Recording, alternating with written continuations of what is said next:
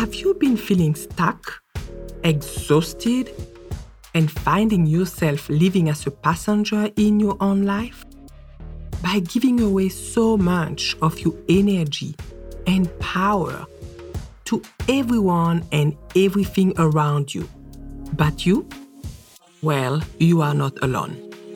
My name is Dr. Valérie Johnston-Dugamin, osteopath, and I have been there too. After being burned out, exhausted, I decided to take control of my life and get back into my driver's seat.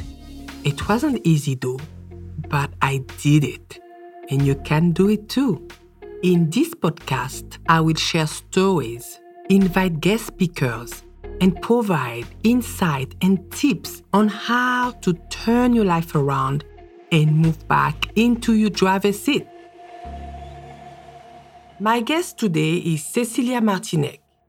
She has been a pharmaceutical sales specialist in ophthalmology for more than 13 years. For the past 8 years, she has worked as a territory manager in New South Wales for Bayer Healthcare. She was part of the original launch team for EYLEA, which treats macular degeneration and has been the most successful pharmaceutical drugs launched in Australia. Cecilia is constantly at or near the top of Bayer's state and national sales performance and has won a number of prestigious awards for growing market share with Bayer's and other pharmaceutical companies. Her personal commitment to integrity, customer service, and patient care is the cornerstone of her success and has enabled her to forge trusty relationships with Australia's foremost professional in eye care. In our conversation today, we cover how to manage and improve communication during challenging times, especially with family. Thank you, and welcome, Cecilia, to the Driver's Seat Club. Thank you. That's right. Yes. And look, I think it's a topical thing, caring for aged parents. We all have to do some form of it at some point in time, potentially. And that's been my journey for a number of years now with both my parents. Sadly, my mother died in June this year, so I'm supporting my father. He has dementia, but I've been supporting them both, my mother while she was still alive and my father for many years. I didn't marry early and I had flexibility, and my other siblings have families and my sister actually lives overseas. So I've had a lot more flexibility to spend time with my parents, and that's been a wonderful opportunity to really connect with them and really change my relationship with them in a way over the years. So it's been an interesting journey, but there's been lots of learnings and lots of challenges. And I'm sorry to hear about your mother passing away in June. I'm sure it was very difficult for you. Thank you. Yes, it was a very, very important connection with your mother, and that's a very important relationship, and it's not so easy. But there's also lots of pearls on reflection that come with any relationship, but certainly with my mother, she was a great inspiration. And I often reflect on things when I'm not sure what to do. I'll think, what would my mother do in this situation? And I get a lot of inspiration. So sad as it was to have that final physical separation, I always still feel connected to her and her legacy of, she was a wonderful person, always thinking of other people and supporting other people. So she's been a great inspiration. It sounds like she was a very important part in your life. She was, yes. And when things get difficult, and sometimes they have been with my father, I can draw on her strengths. And I know that's really helping me on this journey that I'm on now with him. As I said, he has dementia.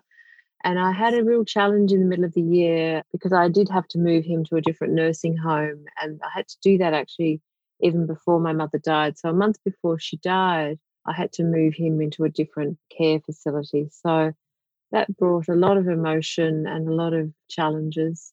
Obviously, it was difficult, but it's actually worked out quite well. But it's been a bumpy road.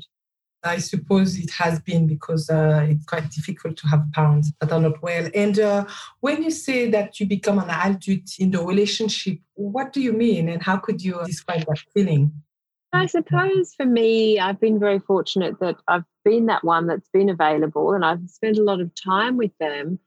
And through that process, I suppose the balance of the relationship has changed because, for example, I'm their child and I'll always be their child in a sense, but the relationship has become more one where, well, now my father in a way has become the child and I'm the carer. I'm actually his guardian, which brings legal obligations, obviously, but caring for him in a way that my mother would care for a child now. So the roles have been reversed and they switch and change, but now I'm, I suppose, more and more stepping up to being the adult in the relationship and have been for some time. Ah, yes. And with your sibling, as you said, managing sibling expectations, so with your relationship with your sibling and your parents being, especially your father that has dementia, so how it all play out? Well, look, I think the difficulty in that is that my sister lives overseas, and particularly now she's not able to travel with the COVID situation. So it's been very hard over the last few months just trying to deal with my father, deal with my mother's death, but also deal with her because she has certain expectations about how things should be done. So I've had to navigate quite an interesting path, particularly with her, because obviously we're quite different people. We're all different people, but she has an expectation that things are done in a certain way. But as the guardian of my father, I've had to really take accountability for that responsibility and make decisions which she has questioned on occasion. And I've had to really think about how I communicate with her. And I think early on in the journey, perhaps I wasn't communicating enough with her. And through this process, I've learned to communicate more because she's at a great distance, but also to be quite dispassionate in a way to firstly trust in the decisions that I'm making, but also I hope encourage her to trust in me and what I'm actually doing in my role, just as a daughter to my father, but also as his legal guardian. And you think that you have managed to do that with your sister and the relationship is better? Well, things have changed. It's been a little bit of a bumpy road, but I've found when I've instituted a bit more communication, and fortunately in the virtual world, we can do a lot in this regard, and the Skype has really helped. So that has been increased over this last few months. And just to give her the opportunity to enter into my father's room and so she can see him and understand that he is being well cared for. I think that's been reassuring for her. And also, I hope that she's trusting me more, that I am doing my best. I'm not superwoman. I've got a life as well. I've got a partner. I've got a full-time job. But I hope I've assured her that I'm doing my best and that she has more trust in me. But that's come through, more communication. Yes, I fully understand what you're saying because I myself live overseas, and I remember when my parents they were sick, it was very difficult for me to connect with what they were doing up there, and I wanted to do more, but in my way. But at the same time, they were doing the best. So it's really difficult for both parts, especially the people who are away. So you want to have your input, but it's not easy. And you can get frustrated because you said, oh, are they doing the right thing? And we know that you are doing the right things, but it's still hard, challenging to be so far away and not being able to be there. So I really, really understand and really good on you to really stick to what you believe was the right things by your parents. That's right. And also to sort of step into my sister's shoes and understand what it's like for her to be so far away and understand how difficult that would be, but to help her understand how difficult it actually is to be seeing my father on a regular basis, deteriorating rapidly. That's not an easy place to be either. Neither of us are in an easy situation, but with the communication that we have now, I think we better understand each other and we're each doing a different part of the journey in a different way in relation to our parents, and we each have a different relationship with them anyway. And I think in a way, some of the root cause of her frustrations is that she didn't really have a lot of contact with my parents, and I have. So we've experienced them in different ways. And that's just the nature of life. It's just the way it is. In regards to your brother, because you said you have another sibling, a brother that live in Australia. So how did it go? Was it easier with the communication and the expectation because he was here and he could see what was happening? Yes, and with him it's been different. He was obviously involved much more because he lived near my father before I had to make the decision to move my father. And he was very supportive and caring of my father for many years. But sadly, they had a bit of a falling out, and so that has made it difficult. But I think things have turned around. My brother actually visited my father. He came down today from Port Stephens to visit my father, and they had a nice time before the nursing home was locked down. And Okay. then he popped in to see me. So I just felt it was lovely to see him after he'd visited my father. And I think the face to face, when you connect with a sibling, it Yes. makes all the difference. And I really look forward to that with my sister as well, because I haven't seen her for some time. But I know when I give her a big hug and I see her again, that blood connection will be really powerful and reinstated.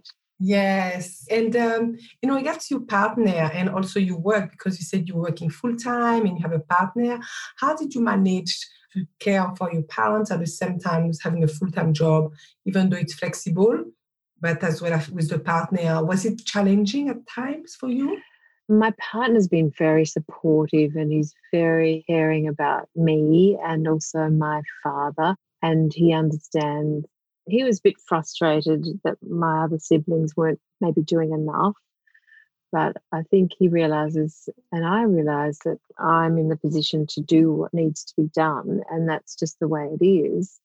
My sister lives overseas. She can't really do much. My brother's been in this difficult situation where he's had a falling out with my father. So he was a bit frustrated in the beginning, and that was a challenge. But now he understands that I'm really the best person to manage things now.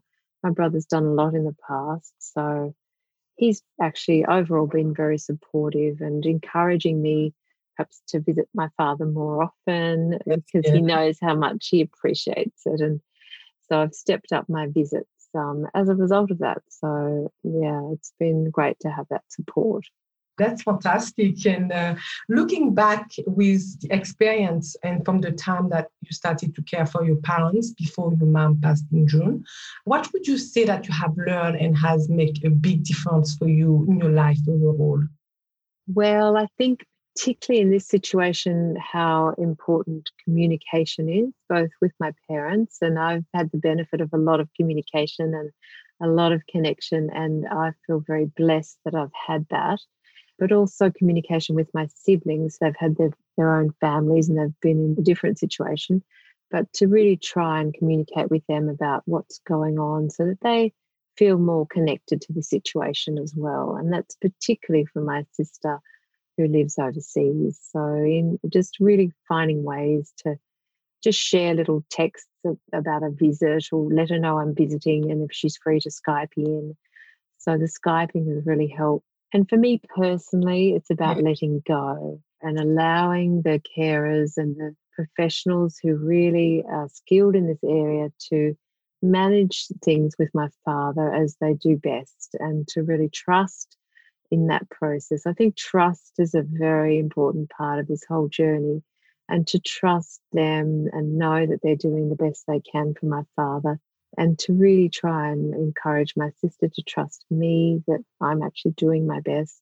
Letting go and trust and communication, they're all the things that have been presenting difficulties over this period, but they've been the things that have moved us through the situation. So we're in a better place now together as a Yeah. family to understand what we're doing. And for people who are experiencing the same thing as you are actually at the moment or even before, what tips could you give them? Something, support or something that may change a little bit the situation for the better? Well, I've always had this belief that we're never in a situation unless we've got the understanding somewhere deep within us to deal with it. So I've always had that philosophy that we're never given anything that we can't deal with. So somewhere deep inside of us, we have the resources and the skills that we need to deal with situations. And if we just trust in ourselves and trust innately inside us and then draw on that, and with the resilience, I think the outcomes are really going to be there, even though the road will be rocky at times. I think trusting in our own resources that we already have for that situation. Oh, that's fantastic. That was so great. Thank you so much, Cecilia, for sharing your story. I'm sure a lot of people can relate and can feel the same way that you're feeling. And it was very great. And I'm so happy that you got into the driver's seat for that situation. And you're feeling confident now that you're more in control of what's happening, would you say? I think so. And I mean, stepping up and being the guardian for my father, I really had to be accountable. Obviously, it's a legal requirement, but I really had to step into that role and own that and really understand the importance of communicating things to my siblings as well. So I think that was a really important part of the process. That's great. Well, thank you again. And you have a wonderful day and stay on the driver's seat. My pleasure. Thank you for having me. Thank you for listening. Stay tuned and subscribe to the Driver's Seat Club. Until next time, have a powerful day.